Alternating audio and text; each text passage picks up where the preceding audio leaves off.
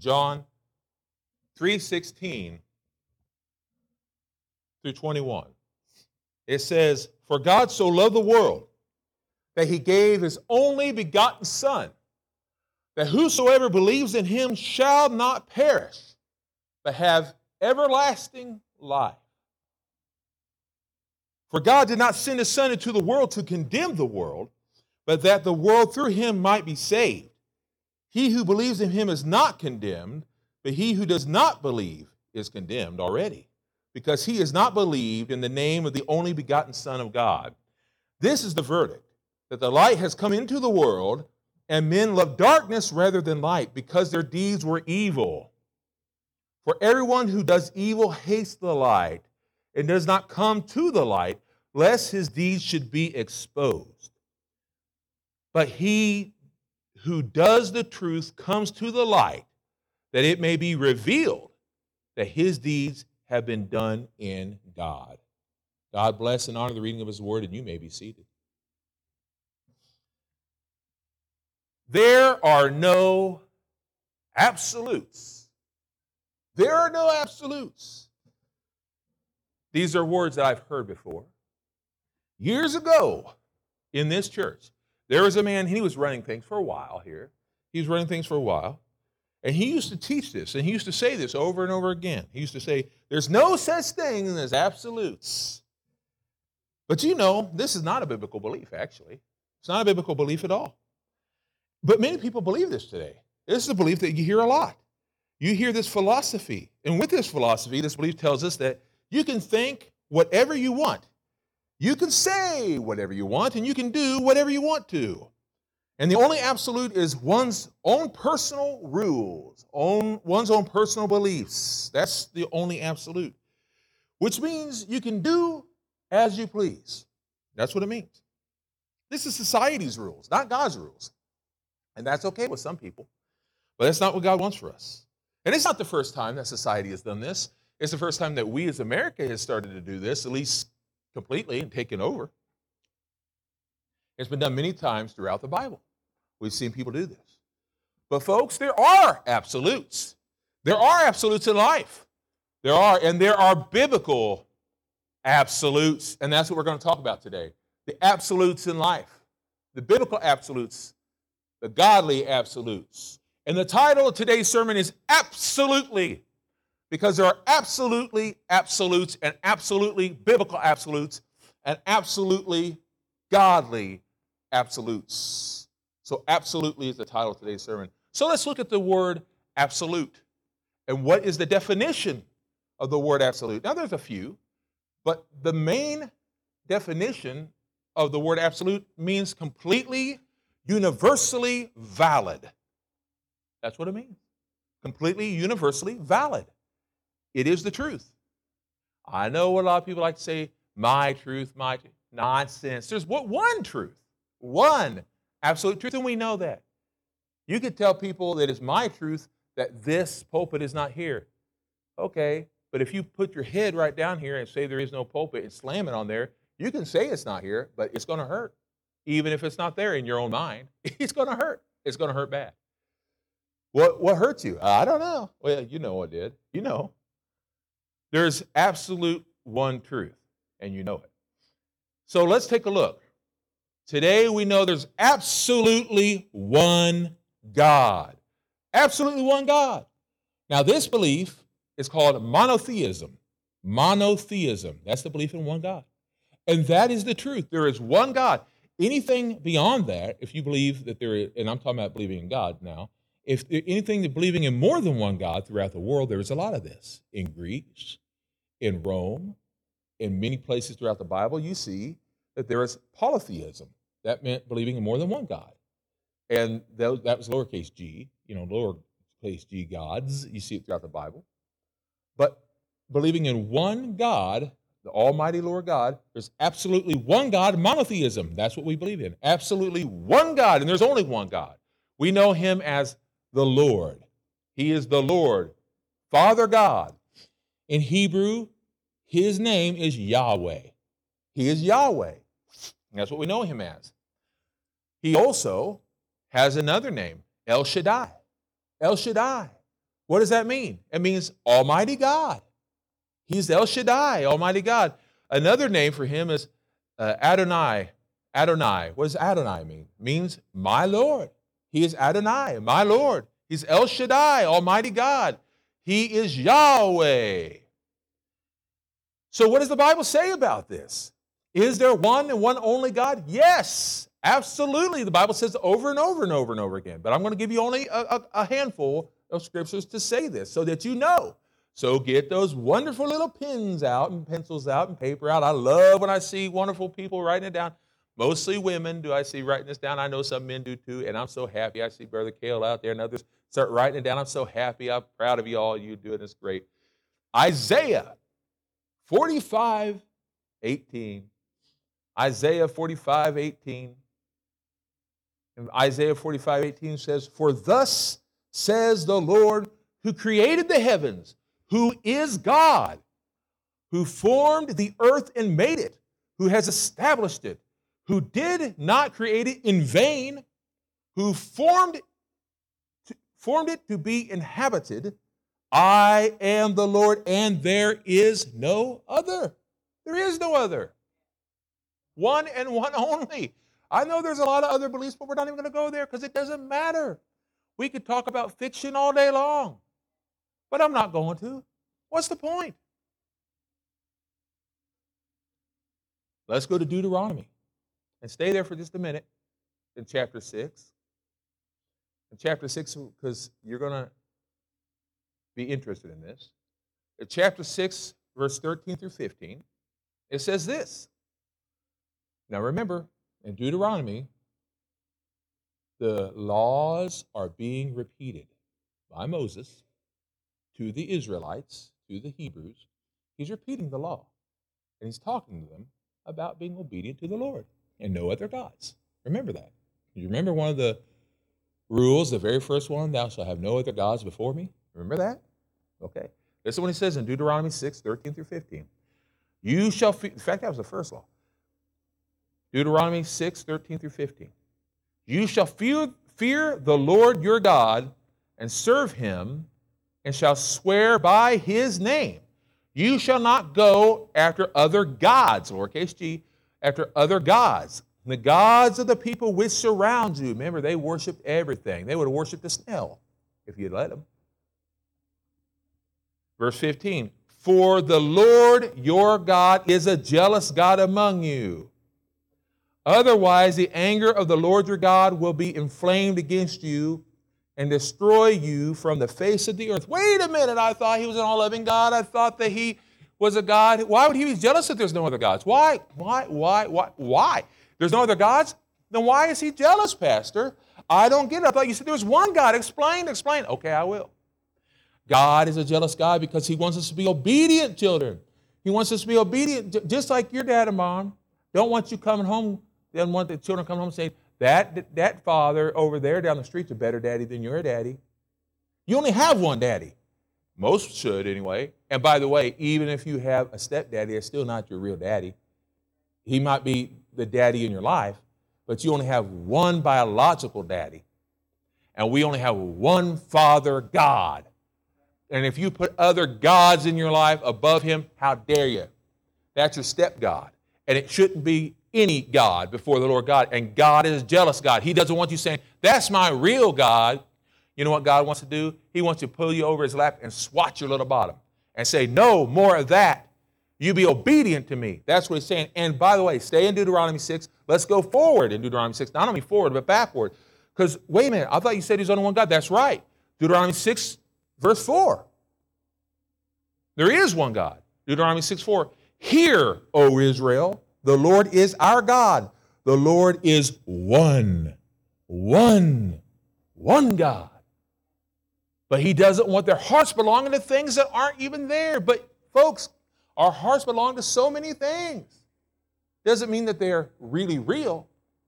But folks, sometimes our hearts can belong. I mean, I've seen people who've actually made a God out of being at a church.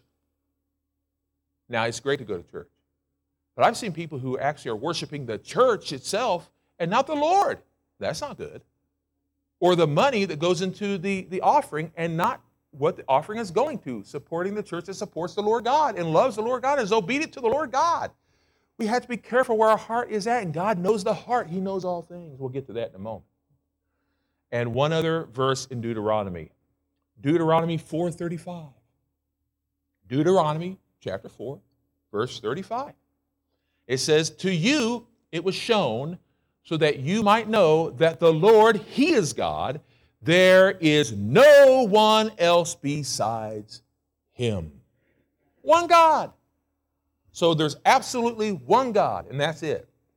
And God is absolutely perfect. Absolutely perfect. He never makes a mistake. He is all-knowing. He is omniscient. And that's what omniscient means, all-knowing. God is absolutely perfect, omniscient, all-knowing. Wait a minute, if God's so perfect, how come this world's so messed up? Because He didn't mess it up. We did, through sin. You can go all the way back to Adam and Eve for this, because they chose sin when Satan distracted them and tempted them. We talk about this a lot because it's true. That's how everything went awry. Everything went into a muck, a mess. Remember what I've said before, many times before, but there was a sermon that I preached years ago. God made perfection, and man made a mess. And it's true. Mankind made a mess. Psalm 147, verse 5. Psalm 147, verse 5 says, great is our Lord, and abundant in strength. His understanding is infinite. He's all-knowing. He's perfect. Omniscient. Psalm 139, verse 4. For there is not a word on my tongue, but behold, O Lord, you know it fully.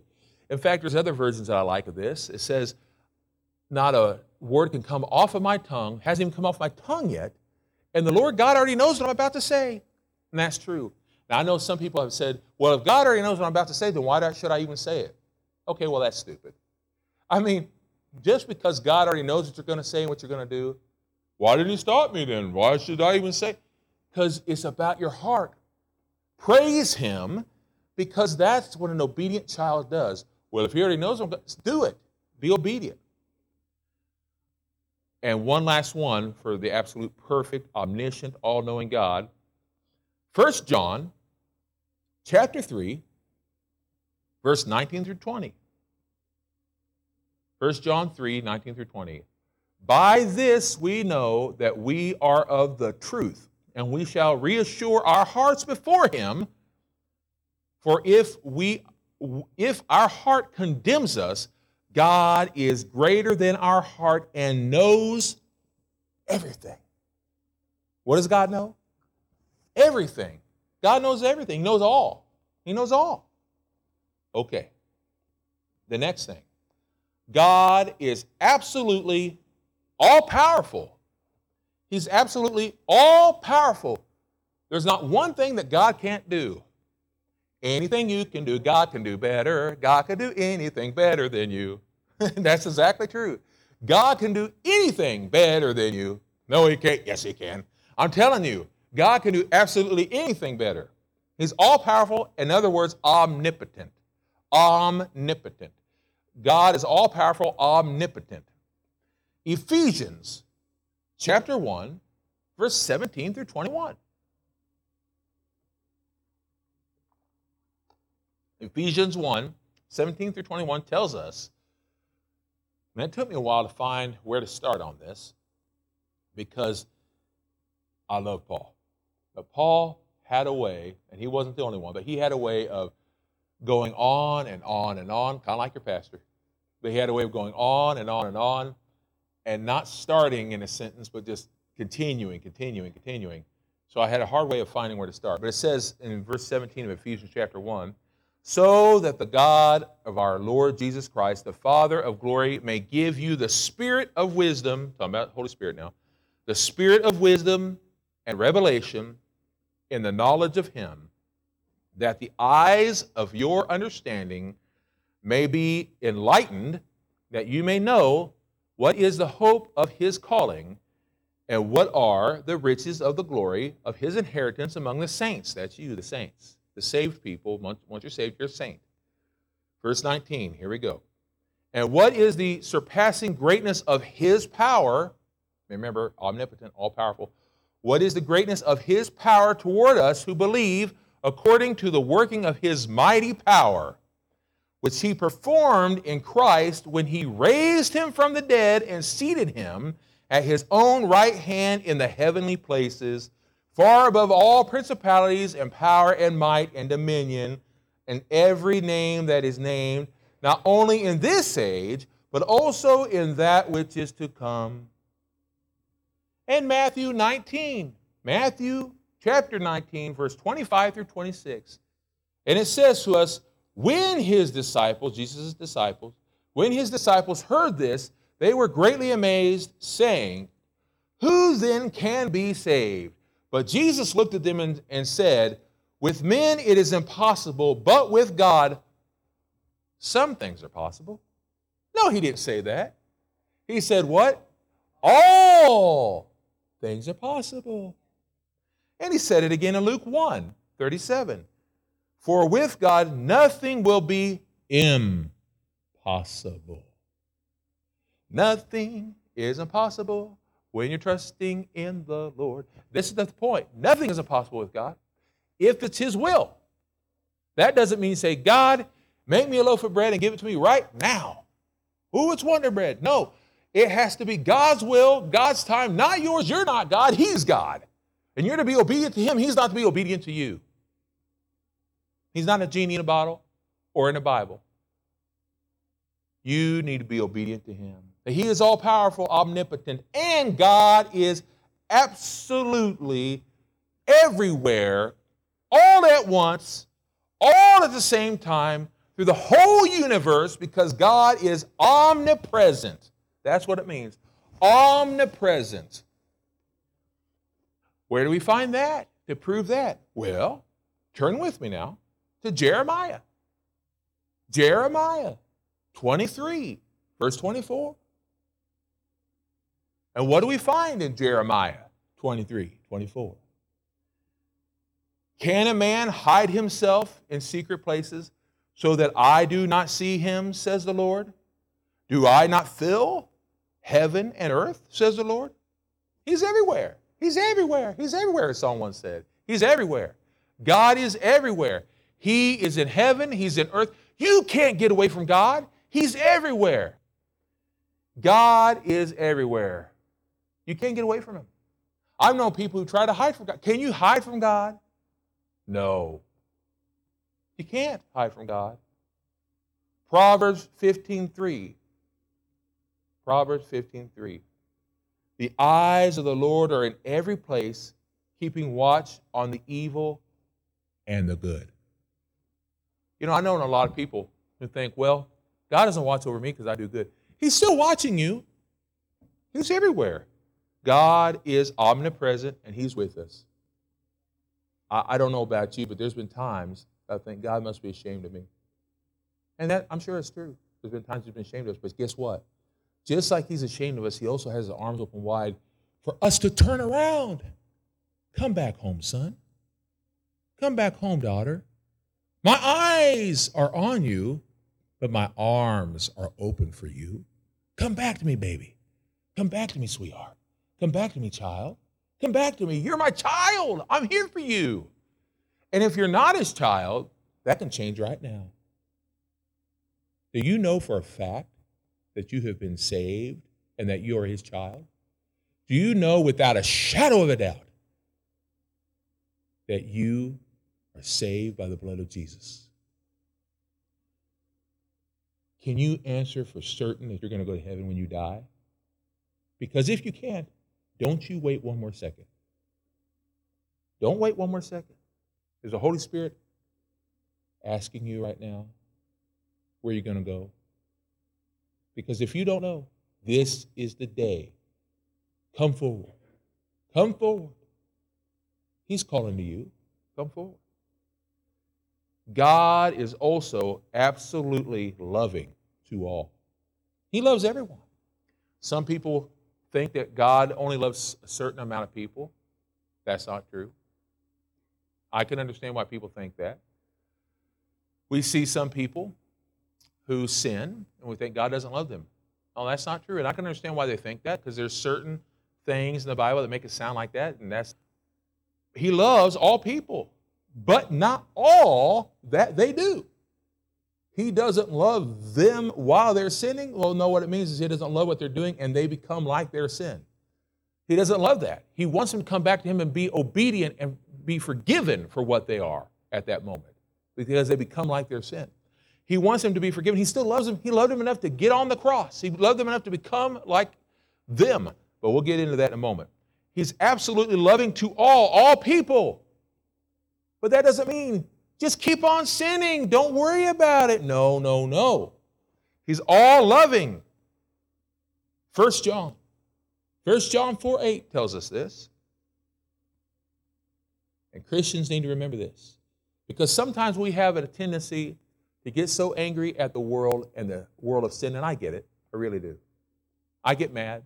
I get frustrated. I get so angry at the devil for blindsiding the lost, and even other Christians, for making excuses for types of sin, for people who murder, for people who live in sin and sinful ways of life and whatever it might be, for killing babies, for living in sinful marriages and all sorts of other things, or out of marriage and sin, or whatever, and all sorts of, and lying to others about it, saying that's why God made them, and no, it didn't. But it makes me mad because the devil's behind all of it. It's not the people so much, although they might be behind some of it because they want to live in their sin. I get it. But I'm not angry at them. I'm angry at the lie that the devil has fed them and that they just eat it fully and foolishly. But listen to what it says in 1 John 4:8. Anyone who does not love does not know God, for God is love. Well, what does that mean? We're to love everyone? Yes, that's what it means. We're to love everybody. Everybody. Completely. But that doesn't mean when you love everyone completely, you love them enough to, well, just keep on sinning. I love when you sin. You just keep doing it, yeah. Keep beating someone down. I love when you do that. No, it doesn't mean that. Keep lying, because I love you so much. When you lie so good. Yeah, go on, baby. No, it doesn't mean that. God loves you enough to stop that. How about with you parents out there, when your kid was doing something wrong at home, and you knew they were doing wrong? No. You do real good when you put a fork in that little electric socket. That's good, that's good. No, you stop them from that. That's what Jesus sees. He sees you killing yourself with sin. You're putting a fork of sin in an electric socket of death. He loves you enough to stop you. Because you know what God also hates? God also does absolutely. God absolutely hates sin. People say God doesn't hate. You just say that God is love. Yes, but God hates. People think God can't hate. God does hate. God absolutely hates sin. He can't abide sin because God is absolutely perfect. He cannot abide imperfection. He hates sin. Hates it. Hates it. You don't have proof of that. Yes, I do. I have quite a few proofs of that. But let me go to it. Proverbs, turn with me now. Proverbs chapter 6, 16 through 19. Proverbs 6, 16 through 19. These 6 things the Lord hates. Yes, 7 are an abomination to Him. A proud look. He hates pride. A lying tongue. And hands that shed innocent blood. Talking about murder. Unborn babies. You can't get more innocent than that. Enough said. A heart that devises wicked imaginations.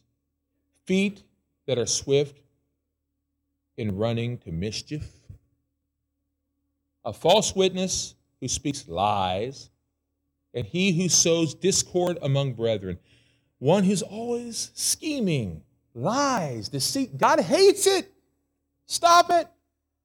Stop it. Those who are causing false teachings in the church, this is what it says. Discord among brethren. Stop it. God hates it. Stop it. Wait a minute. What does this mean? God hates the people? He hates what they become. This makes no sense to me, Pastor. Don't worry, we're getting there. Psalm 11, verse 5. Write it down. Psalm 11:5. The Lord tests the righteous, but the wicked and one who loves violence, his being God, his soul hates. God hates it. Psalm 5:5. Those who boast will not stand in your, talking to the Lord, in your sight. You hate all workers of iniquity. Iniquity is sin. God can't stand those who are working in sin. Now, I'm not talking about people who make mistakes. We all make mistakes. We know that. We know. But God can't stand those who are working in sin and loving the works of sin. He can't stand it. Proverbs 8:13. Proverbs 8:13. The fear of the Lord, we know what the fear of the Lord means. To honor the Lord, to love the Lord, to respect the Lord, to honor him. The fear of the Lord is to hate evil. Pride and arrogance and the evil way and the perverse mouth I hate. So God does hate. He hates and can't abide sin. Doesn't mean that God hates the sinner and wants to send them to hell, because I want you to remember something. We choose where we go. We choose where we go. If someone decides to live a sinful life and not to ask Jesus Christ in the heart, that's not God who sends them to hell, is it? No, we choose where we go. If someone is out there right now and has chosen not to go to heaven when they die, that's up to them, not to the Lord God. We choose that. They choose that. Or how we live, that's up to us. That's up to them. If we are disobedient or disobedient children of God, that's up to us. We choose that. We can't blame the Lord God for that. What does it say in John chapter 8, verse 34? Jesus said something then. In John chapter 8, verse 34. Jesus answered them, truly, truly, I say to you, whoever commits sin is a slave to sin. And God doesn't want you to be a slave to sin. And this is why we need to remember that God is absolutely just. He's absolutely just and correct in his judgment. He is never wrong. Remember what I said a while ago? I reiterate, he is omniscient. He is perfect. He's never wrong. When we try to judge God, oh, God's so wrong for judging others. No. God is the judge, the omniscient, omnipotent. He is the almighty, omniscient, omnipotent, omnipresent God. Never wrong, never will be. And who are we to judge him? No one. We're the ones that he judges, not the one to judge the judge. Amen? But we, on the other hand, we are absolutely lost in sin. We are born sinners. We're born sinners. When we are born, we're born sinners. But we're not lost. We're not lost until the age of accountability. What does that mean, age of accountability? That sounds like a title. What it is, it's a title that people come up with. It means to the age of understanding. The age of understanding right from wrong. In other words, sin. A baby disobeys mom and dad. They know they're supposed to obey. And when a mom says, no, baby, and the baby does it anyway, they know they're doing wrong, but they don't understand until a certain age. It might be 5 for someone. For me, it wasn't until I was 7. For some people, it's not until they're 10 or 11. When they understand that if they don't ask for forgiveness for stealing, for lying, for cheating, and they don't ask Jesus Christ to save them from all their wrongdoings, that they're going to go to hell. Some people might be later on in life. I don't know. Everyone's different. But it says in Isaiah 5:20, woe to those, it's Isaiah 5:20, woe to those who call evil good and good evil. This is important scripture, so write this down. Isaiah 5:20. Woe to those who call evil good and good evil, who exchange darkness for light and light for darkness, who exchange bitter for sweet and sweet for bitter, who call right wrong and wrong right. You know, you've heard that before, right? Aren't we living in a day like that? And you know, I've quoted these scriptures quite a bit, but they're important for what I'm talking about. Romans 3:23, for all have sinned and fall short of the glory of God. Romans 3:23. Or Romans 6:23, for the wages of sin is death. For the wages of sin is death. But the gift of God is eternal life through Jesus Christ our Lord. While we're in Romans 5:8. Romans 5:8. But God demonstrates his own love toward us in that while we were yet sinners, Christ died for us. Amen. One more from Romans. One more from Romans. You're going to love this. This is one of my all-time favorites. Romans 10, verse 9 through 10. That this is how we're saved, folks. This is how Christ gets us out of this. That if we confess with your mouth Jesus is Lord and believe in your heart that God has raised him from the dead, you will be saved.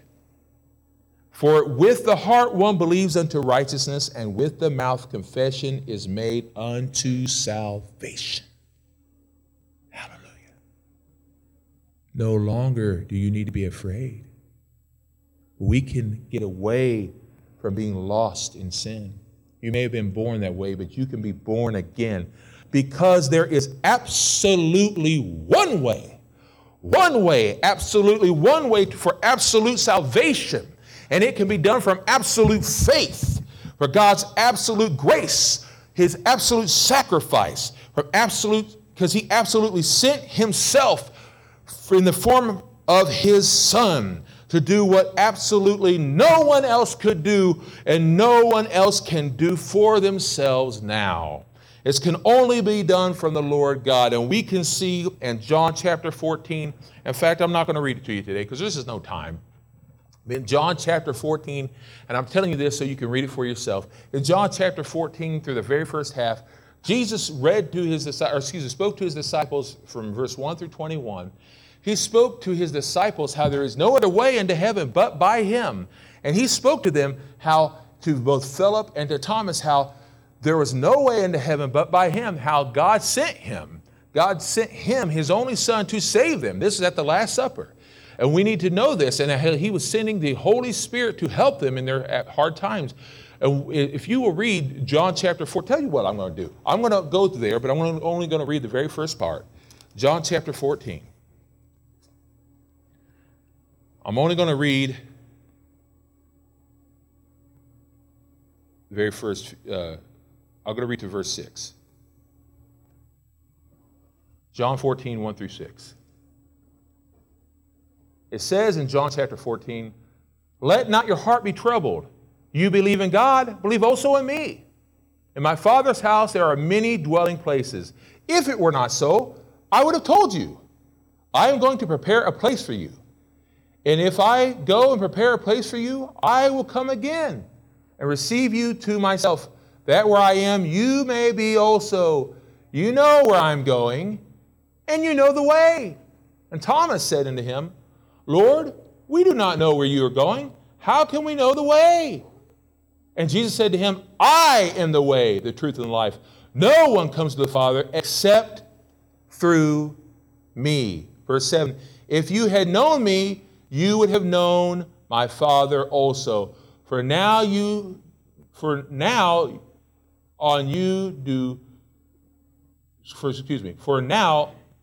do know him, you do know him and have seen him. In other words, if you know Jesus, you know God. If you know God, you know Jesus. But now, if you don't know Jesus, you don't know God. How many people think they know God, but they don't know Jesus? How can they know God if they don't know Jesus as their Lord and Savior? They don't.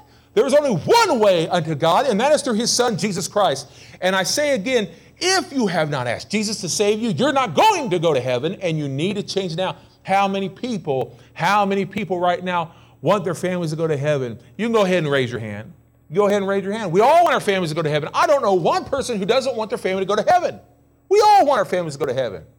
We all want to go to heaven. I don't know one person who says, I want to go to hell. I don't know one. Maybe an ignorant wretch Satan worshiper, but I pray for them too, because I don't want anyone to go to hell, and Jesus doesn't want him to go to hell. But they're not going to go to heaven unless they call unto Christ today. Because it could very well be that this is the last day. And if you're watching at home today, if you're watching at home and you're thinking, I'm going to do that someday, don't wait. This could be your very last second. I pray and hope not. I hope you have many more moments. But folks, you don't know. This could be my last day. It could be yours. I don't know. Do you know how many times I've been at death's door and I thought I was going to be gone? And God said, well, not yet, not yet. But guess what? Because I had Jesus in my heart, I didn't have to worry about it. Because I already have a ticket in my heart, ready to go to heaven. Do you? I hope you do. I sure hope you do. But if you even have a question, don't wait. Don't wait. Because Jesus is absolutely perfect, born by natural birth of an earthly mother, but immaculately conception, from an immaculate conception. God, I'm talking about God through the Holy Spirit, blessed Mary, through the expectancy of Jesus, and Jesus lived, and he preached, and healed, and performed miracles, and spread the gospel beforehand, and then he died. He died a death that he did not earn, but we did. We earned his death. Why did they put Jesus on the cross? Because he loved you. That's why he was on the cross. He was on the cross because of you. He was on the cross because of me. He was on the cross because of every single sin that has been performed before he died, after he died, today, tomorrow. Every single day there's a sin. Every single moment there's a sin. And that was why he was on the cross. And that is why he then was raised from the dead. He did all that to absolutely pay our debt. We are all born, not perfect, in a world of sin. And then the age of accountability came. And hopefully, you've asked Jesus in your heart, and we live. And there's sin. And we realize that without Jesus, he's here to save us. Save us from hell. And then we pray. We pray the prayer of salvation. And we absolutely believe and we accept Jesus into our spiritual hearts. And then we are accepted, absolutely accepted, into the family of God. And because of that, I know, without a shadow of a doubt, I'm absolutely saved with no question whatsoever. And it's one that you cannot lose. And I have a verse. To tell you from Hebrews chapter 13, verse 8. Hebrews 13, 8. Jesus is the same yesterday, today, forever. Now I know you're thinking, but how do I know that I'm saved? Because I'm still not perfect. You're never going to be while you're here on earth. But Jesus is the same yesterday, today, and forever. Jesus is still absolutely perfect. And the absolutely perfect one lives in you, so you can count not on your perfection, but the perfection of the one who lives within you spiritually. You understand? It's the ticket of him, not you. And because of that, there can be an absolutely new you by Christ who is in you. But that's something we'll talk about another day. We'll talk about the new you that can be built absolutely new within you, absolutely day by day. And we'll talk about that another day. But let us close. Let us close. Let us close as we finish and close with 1 Timothy. 1 Timothy chapter 2. Verse 5 through 6.